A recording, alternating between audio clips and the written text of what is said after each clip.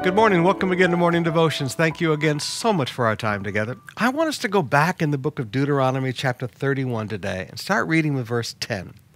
Then the Lord commanded them, at the end of every 7 years, in the year of canceling debts during the Feast of Tabernacle, when all of Israel comes to appear before the Lord your God at the place he will choose, you shall read this law before them in their hearing. He says, stand up and read the Bible.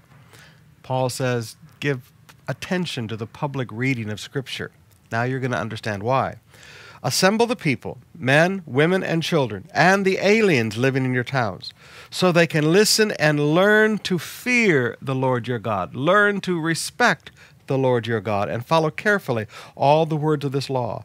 Their children who do not know this law must hear it and learn to fear or learn to respect the Lord your God as long as you live in the land you are crossing the Jordan to possess.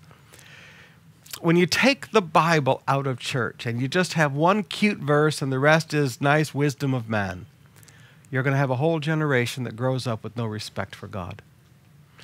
The purpose of reading the Scripture is so that every generation learns to respect God, learns to fear, and don't get stumbled by that word, it just means respect, learns to respect God.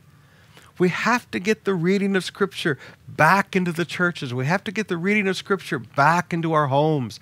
We have to get the reading of the Bible back into our daily lives. This young generation that grows up today that has no respect for God, it's because no one has ever sat down and taught them the Scripture. You learn to respect God by learning the Scripture.